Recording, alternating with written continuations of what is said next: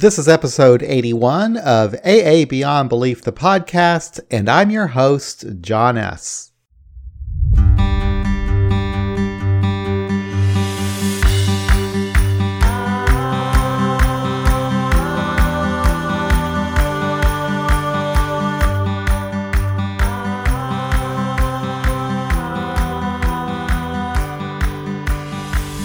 In this episode, I'll be speaking with Andrew A. from Oklahoma City.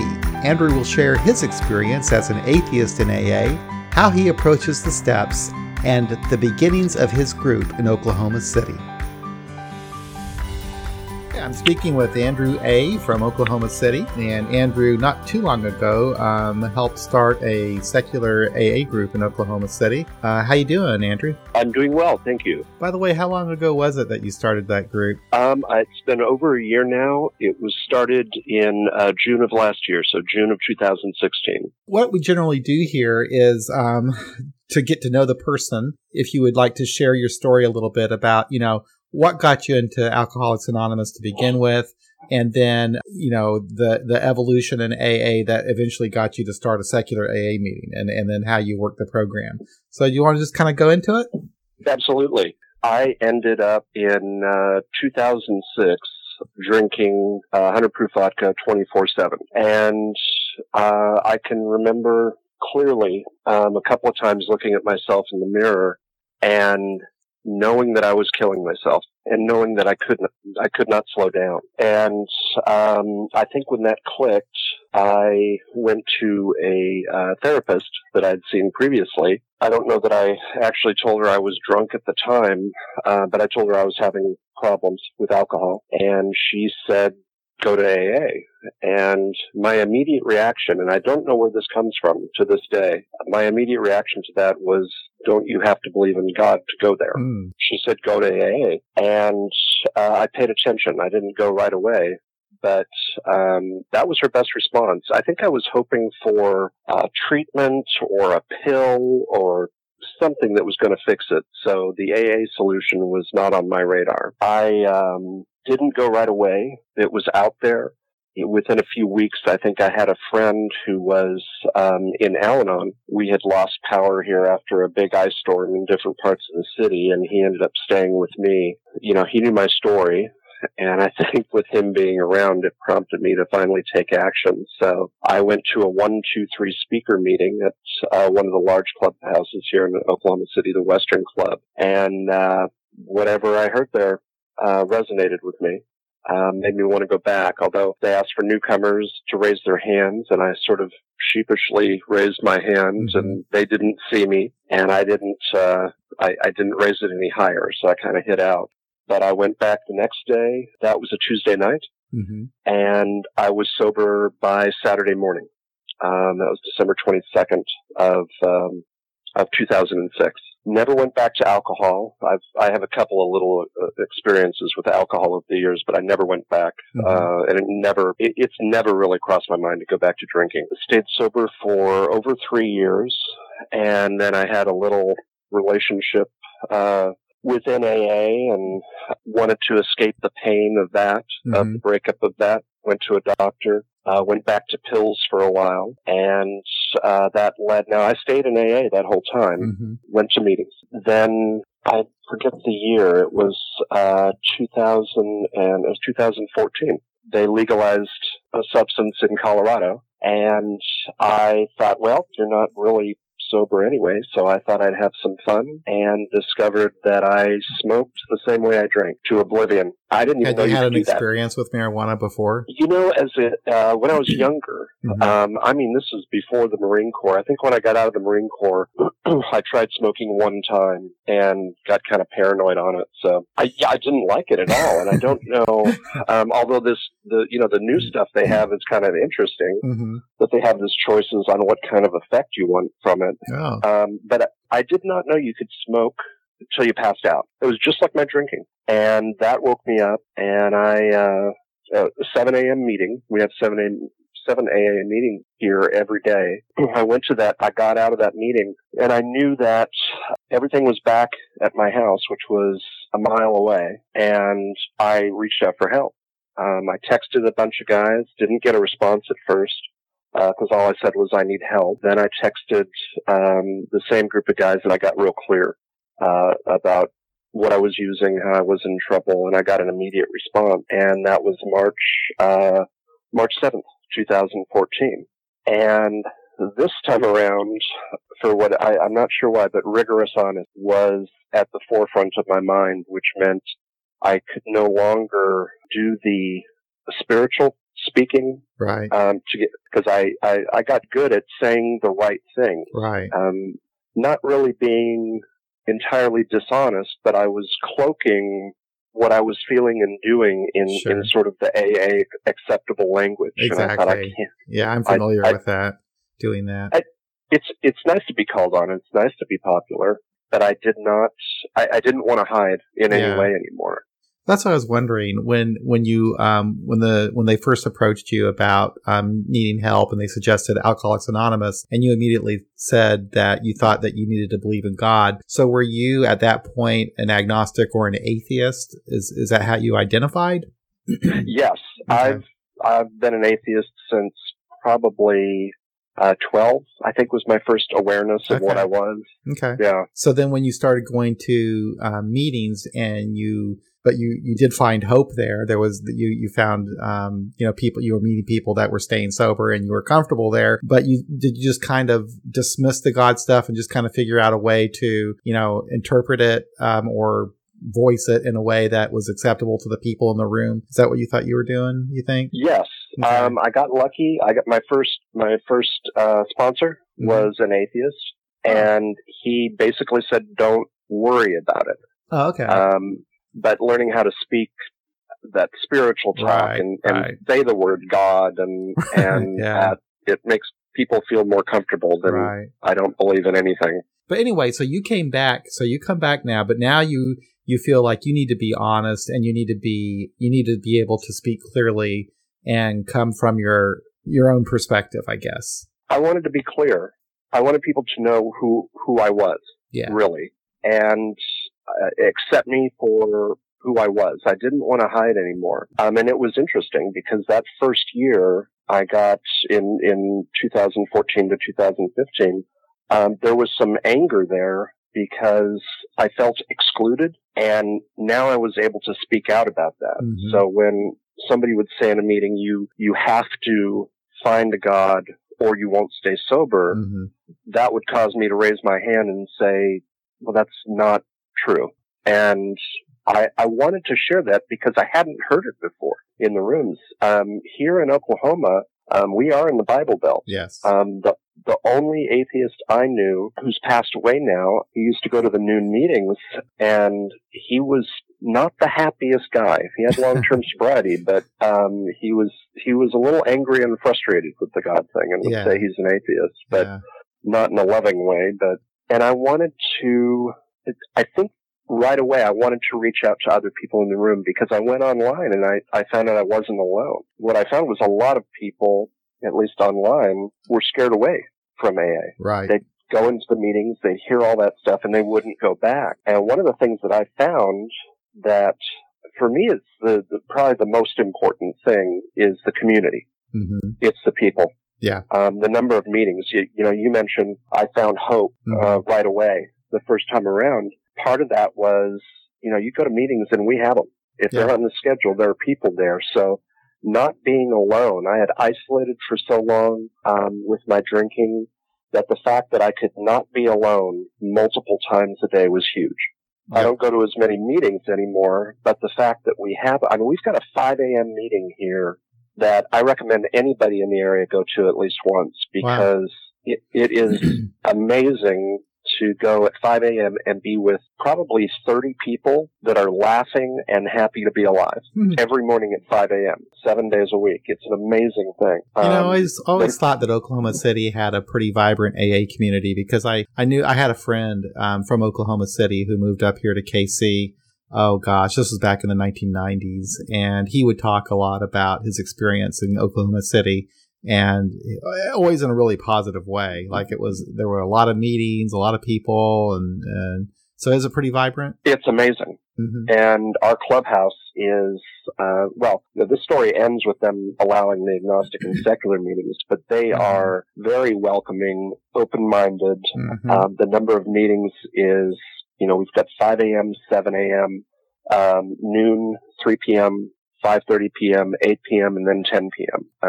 Varies slightly on the weekends, but that's basically the schedule every day. That's a lot of time that you can go in early sobriety and not be alone. Yep, that's real important too. I took advantage of that in Kansas City actually, because when I was first starting out, I didn't have a job and I had a lot of problems, and I just didn't feel comfortable by myself. I mean, all I wanted to do was drink to not have to feel whatever I was afraid of. But so we had meetings. I'd go to 4 meetings a day sometimes or more, because I had the time and that's where I felt comfortable. So it's nice for a new person to have that option. That was my treatment, actually. Really, I did the same thing. Mm-hmm. I immersed myself in AA. Yeah. I was going to meetings to work, and in between that, I was listening to speaker tape. Just everything I did was trying to keep my eye on the prize, and it worked. Yeah. And it got me connected with people. And when I came back this last time in 2000, I never left. I stayed in the rooms, but when I came back, I wanted to share openly and connect with people in a more real way than I had before. And I found my tribe. I found the people that really loved me for who I am. And I lost some friends. Mm-hmm. There were people who did not like me sharing about working the program without a God. I think they focus on that more than anything else here. It's the number one thing you'll hear about in meetings. Part of that solution when I came back was to understand. I felt like the Big Book excluded us, and I still believe that because of when it was written. But I found other things that Bill Wilson had written in years later to understand that he didn't purposely exclude atheists. He really believed with all his heart when he wrote the Big Book that anybody could have a God. Later he realized that some of us can't, and that's okay, and how to reach out. So my message softened. Mm-hmm. I learned how to share more gently in meetings that I wouldn't offend, somebody who's actually religious. Right. Because I didn't want to push anybody away. So I learned how to share that if there was another atheist in the room, they would know they're not alone without pushing away somebody who liked the spiritual or religious part of it. Right. By just focusing on what we do, that's how when I look at the program, because I was kind of like you, I my first time through, I was trying to do it as a believer, but when I realized I was an atheist and I started looking at the program and going through the Big Book, what I actually did, I'd go through the Big Book paragraph by paragraph, and I would just cross out all the God stuff, and what was left behind was the action. And so what I realized is that this is a program of action, and I do it the very same way as a believer does. The only difference is they believe that there's a God that's empowering them to take this action, whereas I believe it's the other people in the fellowship that empower me to take the action. But it's the same thing that we're doing. Yes, I agree.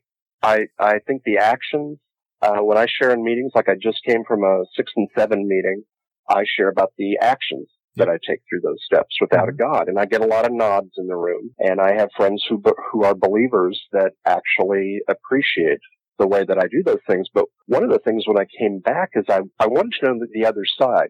I wanted to know why belief works for people. And that's been probably the biggest growth in my life was I came back and I wanted to understand believers. So it helped me. I read different books that talk about the actual science behind recovery. There's a book, I don't know if it's a thesis, it's several people on it, called The Molecular Neurobiology of Addiction Recovery. It talks about what happens physically in the brain. I wanted to know why prayer works. Mm-hmm. Why does prayer has an effect? Mm-hmm. Because it did. It has an effect on the person saying it. So for some people, you might have to reword it and say it's a positive affirmation. Right. Don't call it prayer. Right. Don't call it that word that might get get a person's defenses up. Mm-hmm. But there's something about that conscious thought that guides you in a direction. So, in effect, I said prayer works for the person saying it. Well, right. You say that to an atheist, they don't really want to hear that often. Mm-hmm. And I've found that online, sometimes in Mm-hmm. person. So when I went to the board to ask about these meetings, they already knew me. They knew how I shared. They knew that I was involved, Mm-hmm. and it was less than a minute for them to approve the meeting, Great. which I had anticipated some sort of little battle. That's part of the message in the meetings, is why things work and why take the action. When you were talking about trying to understand the believer and why prayer works for them, I was reminded of a podcast I'd done recently with Dr. Nicole Labor, and she was talking about the neurobiology of addiction, and she was saying that what helps with what she would call spiritual growth, or what maybe I might call emotional, growth or whatever, is that we're exercising that frontal cortex. We're exercising that part of our brain that was damaged by our addiction. That frontal cortex is where all of our ethics are, where our reasoning and everything like that. So maybe, through prayer or focusing on some positive, ethical life, you're exercising that frontal cortex and strengthening it. So that's how she would put it in a very simple layman's type of a way. What did you discover? Did you discover something like that, or was it something different?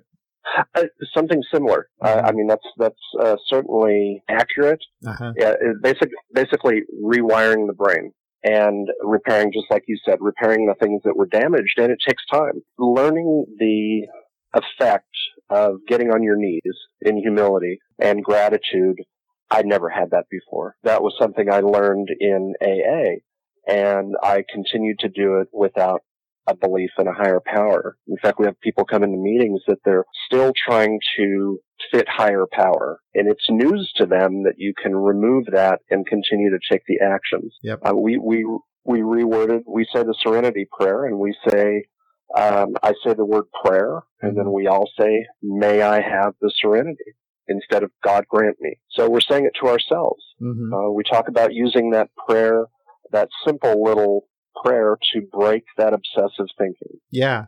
And you know what? I still use it. I don't consider it a prayer. I'm a total atheist. I don't believe in any kind of supernatural deity whatsoever. I believe in science.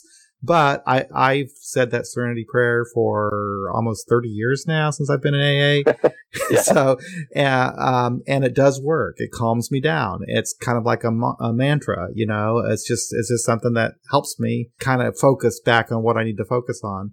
And there's a lot of wisdom in it, to accept the things I cannot change and having courage to change the things I can, and the wisdom to know the difference. I mean, it's kind of a nice little model for how to kind of steer yourself in the right direction when you need to. It's funny, too, to talk to people, and it's sort of like giving them the permission to reword it, to say, if you get stuck on God grant me, just change it to "May I have the serenity." And all of a sudden, it's like a light bulb comes on for people that, oh, that can work for me, too. There's that message that, I went to some meetings in California recently, and they were almost agnostic secular meetings, just the regular meetings. Yeah. It wasn't anything like here. But this is it. Our little meetings 3 times a week in this part of the country, that's it, as far as I know, for anything that talks about working the program differently. I was going to ask you also, before I go into talking about your meeting, I think it was the Oklahoma City AA Central Office, but I could be wrong. It might have been another one in Oklahoma, that wrote a few years ago wanting to find out if they could get agnostic and atheist literature. Have you ever gone down to your central office, and do they have books related to the agnostic and the atheist in AA? They do. They just got, now I went down recently, Kathy is, Kathy R. The last initials R. She runs it. They got Don't Tell and Do Tell. I'll be darned. I thought so. Isn't that so cool? Yes. Okay, awesome. And I recommended a couple others for her that I thought would be safe, that they could put on the shelves and it wouldn't upset too many people. Yeah.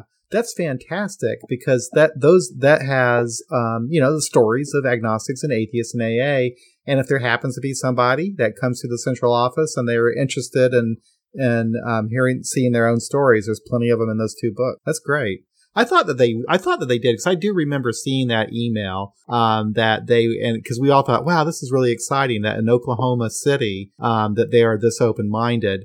I wasn't like too surprised because I'm from the Midwest, and it's like, yeah, we're not all crazy, we have some intelligent, caring, kind people here too, So yeah, that's pretty cool. She was really excited to show it to me, and she was the one who had clipped the article that Bill Wilson had written in 1961, and I forget the name. I didn't bring the paperwork with me, but she directed me because she knew about my meetings and wanted to share things she was learning about Bill Wilson and non-believers and how we fit into the program, and that was exciting. Yeah. And what's really interesting too is as you learn about the history of non-believers in AA, we've been around from the very beginning and actually helped shape the program. I mean, this is as much as ours as it is anyone, any of the believers back in the Oxford group. You had Jim Burwell, you had Hank Parkhurst, and there were many others at that time. So we've been around forever in AA. But so anyway, going back to your group. So how's it doing? And can you kind of talk about the format and how the group is doing and any problems you've had along the way and, any evolution with the group? It was interesting because the board got a lot of flack about it. Okay. Is it the Alano board? It is, we have a board that oversees the May Club. Okay. And I'm sorry I don't have the name with me, but they, are separate. It's almost like a business board that's separate from AA. They want to make sure the traditions are upheld. Right. But that part of it, but they got, I got some negative input about the meetings when they happened. And I had people share at me in meetings, passive aggressively. Yeah. They're very angry about the meetings.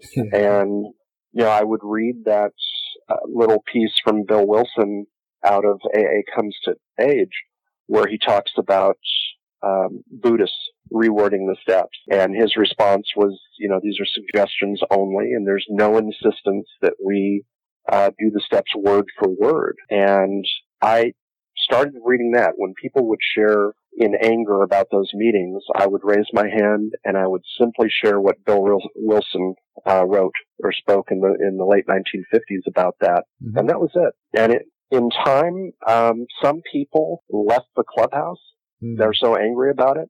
Other people were just very supportive, and overall, people have been very supportive. We follow the same format as a meeting, other than rewording the Serenity Prayer, and of course we don't say the Christian prayer at the end. We say the Serenity Prayer again. Then the meetings are nice up until this point. They've been fairly small, so we have crosstalk in the meetings. And if people want input, which is pretty normal, about the time that I wonder if I should keep them going, new people show up. Often I'm still chairing a lot of the meetings. So sometimes, 3 times a week, I want a break. But about that time, somebody new shows up that needs to hear that they're in the right place, that they can stay in AA, they can work the steps. It's not exclusive, even though they're feeling that. So do you get the people that you get coming to your meeting? Are they people that would not go to any other kind of meeting?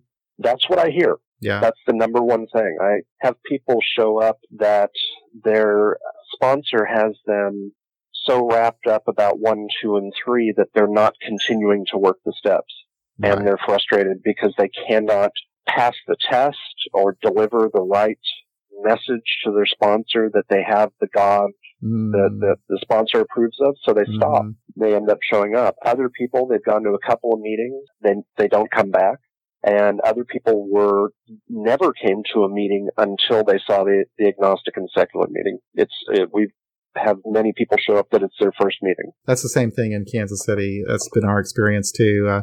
We would either get people that had gone to AA but just weren't comfortable there anymore. And maybe they had a bad experience and they had a resentment about it. Or we just had people that have never, ever been to AA before and would not go because of their perception of it being religious. And they would intentionally seek out a secular alternative. And that's how they would find us. And we have a lot of people like that actually now that really have never been to a traditional meeting. The only experience they have with AA is our group, which, as it turns out, really isn't that different from any other meeting. Like you say, other than we don't open and close with a prayer. And by and large, we don't necessarily read from we don't read from the big book at all because it just doesn't work for us. But we do read. We do have a lot of readings from other literature, outside literature, which you're allowed to do. That's secular, So we do that. But I try to relay to people that there are some good things in the big book. Yeah, and there are also things that are terribly outdated. And to approach it that way. Yeah.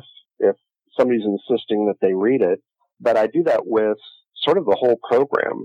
And, thinking people come in, John, and they know it's a religious program. Yeah. So sitting in a meeting and have people tell you that, no, we're not religious, we're spiritual. And the person going, this feels religious. I don't know why they deny sometimes the foundation of the program, right, which was a Christian foundation. And that's not a negative thing. It's just to acknowledge it. Right. And say, okay, this is where we started. Exactly. It works for some of us. It doesn't work for others. But I really believe that Bill Wilson wanted everybody to get sober. I do too. And I agree with you that I look at the big book as a historical text. It was where we started. It's not necessarily our current experience, but it's the experience of those people in the 1930s. And we can build upon it. We can take what works from them and add to it. That's what I do. I know the big book really, really well because I went to a group for 25 years we just studied the big book like a lot. It was almost overkill, but, there's a lot of people in our group that don't know it.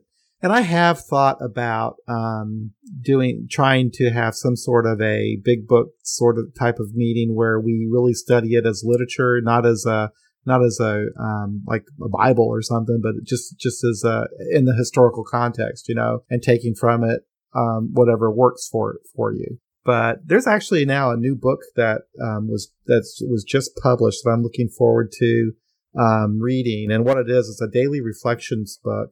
And what he does is he takes every single daily reflections as a quote from the big book, but then he writes it as a secular interpretation, his interpretation as an agnostic or atheist. And so he has one of these readings for every single day of the year, and they're all taken directly from the big book.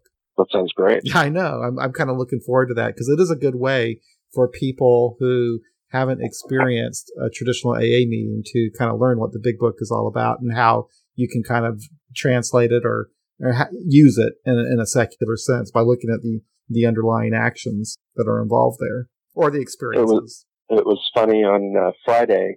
I usually go to the Monday, Wednesday, Friday. Our meetings are at 6:45, and I usually go to the 5:30 meeting beforehand.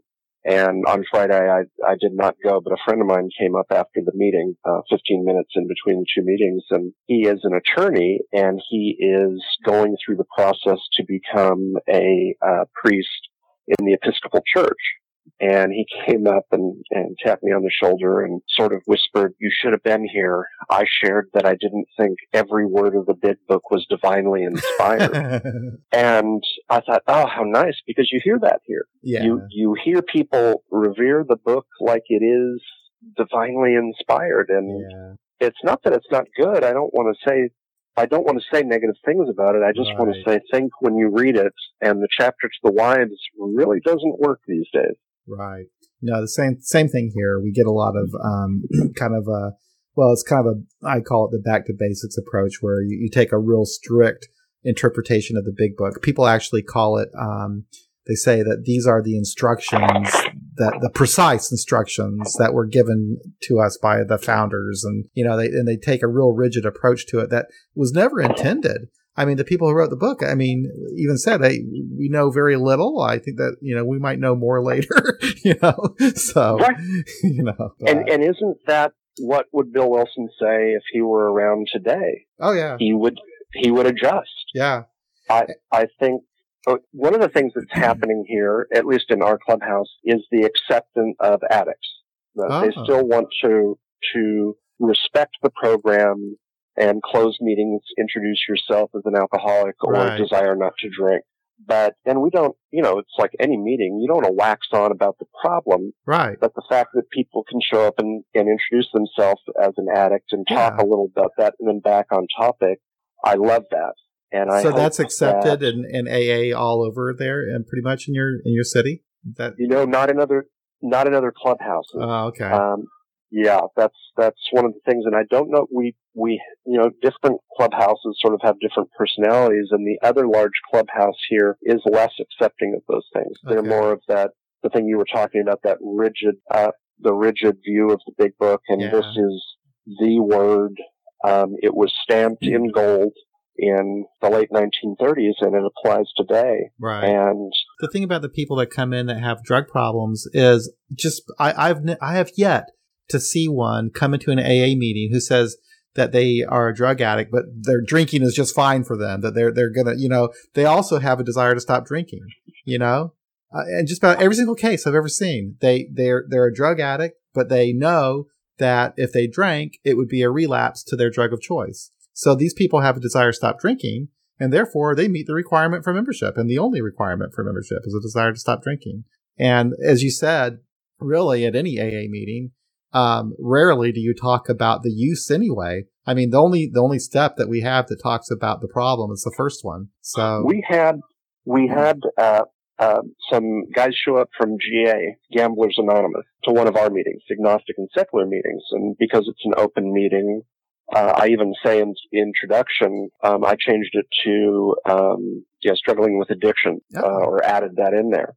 So everybody knows they're welcome. Well, one of these guys shared, actually they both shared, but one of them went into more detail about what it was like to gamble. And he might as well have been talking about cocaine or alcohol, but it was more like that rush from a faster drug. But I had no idea that the addiction, that kind of addiction, was so similar to drugs and alcohol. And then we talk about the solution, and it's the same solution. Yeah. Well, the same thing is happening to the brain. When you're, if you have an addiction, a process addiction like that, the same thing is happening to the brain as happens when you're addicted to cocaine or alcohol or any other drug. It kind of makes sense to me, but. Is there a question on whether or not the addiction to AA or the addiction to religion, are there any bad implications from that? I mean, that's one of the things that I was looking at when I was trying to understand why things work for people. Well, that's interesting. The only negative I would say is that if your foundation is built on something that you don't really believe in, it's weak.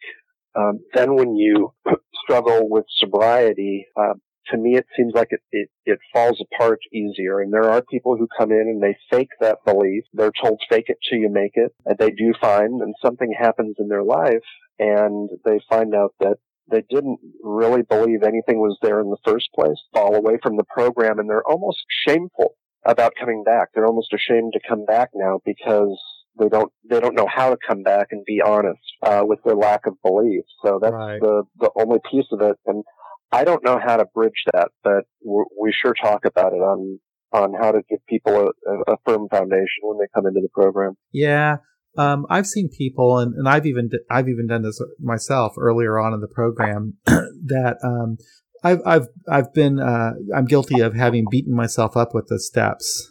So in other words, if I was depressed or things weren't going well, it was all because I was not working the steps properly. I wasn't doing it right. I needed to get out of myself more. But these are also messages that I was getting from my sponsor at the time. And I don't know. I don't know if I really recognized what was going on with me at that time. But many years down the road, as I would see a newcomer do that, I would recognize what was happening as, damn it, stop beating yourself up, stop using those steps to beat yourself up, because you're never going to do these things perfectly. And, it's okay to, seek help elsewhere for depression or whatever problems that you might be in. So I'd like it to become acceptable that we just acknowledge that there are other books out there. We don't have to bring them into the rooms, but to just mention to people, if you want to read some more recent studies on alcoholism, read Under the Influence. Yeah. That was you probably read that. That was a pretty advanced study of alcoholism, and it answers a lot of questions. So if somebody's struggling with the idea of gosh, is it an allergy or is it a spiritual malady? What is it? Just, here are the facts. Some of us are different. We react to alcohol differently. Go with that. It doesn't have to be a disease for you to stay sober.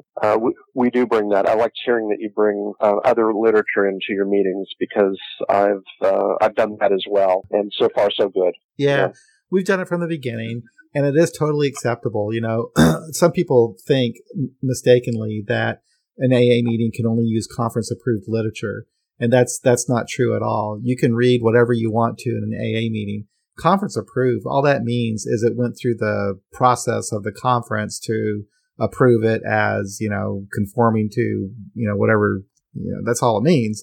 Like the Grapevine, they don't go through conference approval for any of their books. It's just not necessary. So yeah, we do. We have from the beginning. In fact, what we used to do, we don't do it anymore, simply because what was happening is I'd just be giving these books away. But we used to keep a library of all these different agnostic and atheist recovery books, and we'd let people borrow them. But what I would do is people would be so excited about seeing these books. I'd say, oh, you take it. Don't worry about it. Keep it. And so it was kind of draining us financially to have to keep replacing the books. Do you allow people to, like I said, it's almost therapy in our group, and sometimes we talk about the negative, how do I put this, the negative feelings they get in AA, or the things that don't work. Right. And it's not to focus on that or come down hard on the AA, it's just to talk about that, like people getting frustrated with the, give it to God. Right. I remember that was something. And, I talked about that. I went to a friend, a theist friend, and said, what do you do? When you say give it to God, what are you doing? And at the end of that discussion, it was basically he worked to stop the obsessive thinking, whatever he was thinking, and worked to think about something more positive. And in his mind, he's giving it to a God. There's something there receiving it. But I can use that too. I can use the Serenity Prayer, break the obsessive thinking. I don't have anybody give it to, but I can still use that same process. So anyway, that was one of the things. Do you stay on topic, or can people discuss that? People, as far as I'm concerned, anybody can say any crazy thing they want to say in an AA meeting. Everybody has 2 or 3 minutes to say whatever they want to say. But we have had meetings that have kind of focused on problems that people have experienced in Alcoholics Anonymous. Because unfortunately, and maybe people in other AA groups don't want to recognize this, but there are people who have been harmed by some of these AA meetings, and they are resentful about it. And they need a place to talk about it, and they need a safe place to vent. And so, yes, we have had meetings where that is the topic, where someone is very frustrated with this insistence that they believe in God, or whatever. So yes, we have had meetings like that, and we'll go through a period of time, kind of depending on who's cycling through the meeting. We might have like at one time we had several who left a group. This is really interesting. They left a group. They were really resentful about that group and how rigid that group was becoming. So when they were coming to our meetings, oh man, all they would do is talk about this specific group, AA group, and how terrible it was, right? But they had to get it off their chest. But eventually what happened was they stopped talking about that. They were able to get it all out of their system, and they got back into just sharing their basic recovery. And then they ended up starting another Free Thinkers meeting here in Kansas City, and to meet on the nights that our group wasn't meeting. And so that gave us, and now we have 7 meetings a week in KC. That's encouraging. Yeah. That's awesome. And we'll still, from time to time, they call it God detox, where you have to kind of get it out of your system. They can be uncomfortable meetings because, those of us who've already got it out of our system, sometimes it gets a little tiring to have to hear it sounds like it's bashing, but it's really not. It's just the person needing to have someone listen to them and understand them, and maybe even relate that, yeah, I understand where you're coming from. Get it out of your system. So yeah. And the idea that somebody may not belong, that would probably be the primary focus of the meetings when I got down to it, is I wanted people to feel comfortable in regular meetings and seek them out, and hopefully get to the point where they could share openly about working the program, working the 12 steps without a God, just in case there's another atheist in the room. That's right. In fact, we had one woman from our group. She's an amazing story, Erica. She was really abused by religion growing up. She grew up in a family that was just, crazy religious. And so when she got to AA, the religious language was almost traumatic for her. She just couldn't take it. So our meeting was the only place where she could really feel comfortable in an AA meeting. And she came to our meetings exclusively. Well, a year, maybe a year and a half goes by, and she starts going to traditional meetings, speaking openly as an atheist in those meetings, and loving it, and feeling totally comfortable in those meetings, to where now those are the meetings she goes to. She didn't go to our meeting anymore. So that's kind of a nice story. That does happen, where people are not comfortable in AA, and they come to our meeting, and then they I guess they get a sense of self-esteem, I guess, and comfort knowing that they're not alone. And they can go to these other meetings and speak their truth and be who they are in those meetings, knowing that, that it's perfectly normal and okay and accepted. So, isn't it funny that we sit in a program that works so well for atheists, but yet there's a certain shame about being an atheist when you first walk in the room? I know. Because society puts this shame on us that we don't have morals. And of course, we walk in the room thinking we don't have morals. It's nothing to do with being an atheist or not, but we're almost ashamed of who we are, period, let alone wanting to share that, by the way, I don't believe. Then we get our self-esteem back through working the step, and we can say, hey, look at me. Yeah. Thanks to the program, thanks to the 12 steps, I love who I am now. Yeah. And part of who I am is an atheist. Yep, that's right. So, and I think that's just such a beautiful thing. And I think I've said in meetings that I think the program is almost better designed for atheists when you get down to it, because it's cause and effect from our actions. Yeah. Yeah. There's no God required for that. No, absolutely not. Yeah. And I would say, I'll get on my little soapbox here for 1 second, and it's just the one message in AA that is a religious message that I hope changes in time.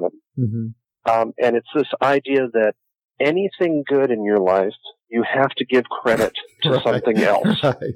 And anything bad in your life, it's all on you. Right. It's all your fault. And I think that's a terrible message to give to people that are already damaged by life when they walk through the door. Yeah. I think we should get people and go, you know what? You get credit. You get to take credit for showing up to meetings all the time, not drinking day by day, becoming a better person. You don't have to give that away to something else. So that's it. You know what? You did something that I did that I found as a very valuable exercise. And you wrote out your own personal version of the 12 steps. And what I found so valuable about that exercise is I almost had to do it. I had to say, what do these steps mean to me? And so now I'm approaching the steps from a secular perspective as an atheist, and they're more meaningful to me. And so now I'm actually more involved in AA and really more excited about it, I guess, as an atheist than I was when I was trying to do it as a believer. But do you want to talk about that process that you went through a little bit as we kind of finish up, about what you went through when you were thinking about that, writing those steps in your own language? Actually, you said it very well. I knew the steps worked. And when I first got to AA, it didn't cross my mind to change anything, but I already was in my head. You're right. Then I decided to write them out for what the steps really meant to me and simplify them, break them down, and of course remove the God aspect. But I arrived to AA with 20 years of therapy, drunk. Mm-hmm. And I mean real therapy. I did, like I said, I tried about every kind of therapy, at least Western therapy there was, and a lot of talk therapy. And the end of all this is I think the 12 steps are as good, if not better, than any of that therapy I got, if you work them. Mm-hmm. But it's taking the actions in the steps. And maybe when you post this or whatever, you put a copy of mine. I will. I just want to the ones I came up with and encourage people to do their own. I like the fact that you do that. Yep. And a lot of people from our group have done that. And I think everybody in AA should do it. I think that should be like an assignment that people are given is, okay, take these steps. You write them out in your own language. What do they mean to you? I'll share real quick, if it's okay, just as an example, I came out of the 6 and 7 meeting, and when I see people rewriting the steps, because you can find them online or their books, there's that little book of alternate 12 steps, and they try to just kind of reword the steps as they are. It's sort of the same message, but step 6 and 7 for me, without a God, I went down to the action. Step 6 for me is with humility and to the best of my ability. I stopped taking actions based on my character defect. And step 7 is with humility and to the best of my ability. I continue taking actions based on my character attributes. And for me, that's simple. It's actions and it's simple. And that's where I ended up. I thought that was pretty clever that you went from character defects in 6 to character attributes in 7. When I was looking at those steps, I was thinking more like in the 12 and 12 where it starts talking about character building. So I'm thinking, okay, step 6 and 7 to me is recognizing that I need to change. I need help. I need to improve, develop myself personally, emotionally, whatever. So to me, that means taking all sorts of actions that, to improve myself, I guess is, I might go to a therapist. I might, see a doctor. I might whatever. So. I'll tell you what, I'll finish with a little example of those steps. It's what I use in meetings. Is step 6 for me is when I'm going into the Walmart, I don't try and cut people off to get to the cart to get in the store. Okay. I slow down, take my turn. Step 7 for me is I actually stop and I look behind me and I see if anybody needs me to bring a cart to them. Nice. So the first thing is to stop doing what's natural. The second thing is to go one step further and actually take action in a positive direction.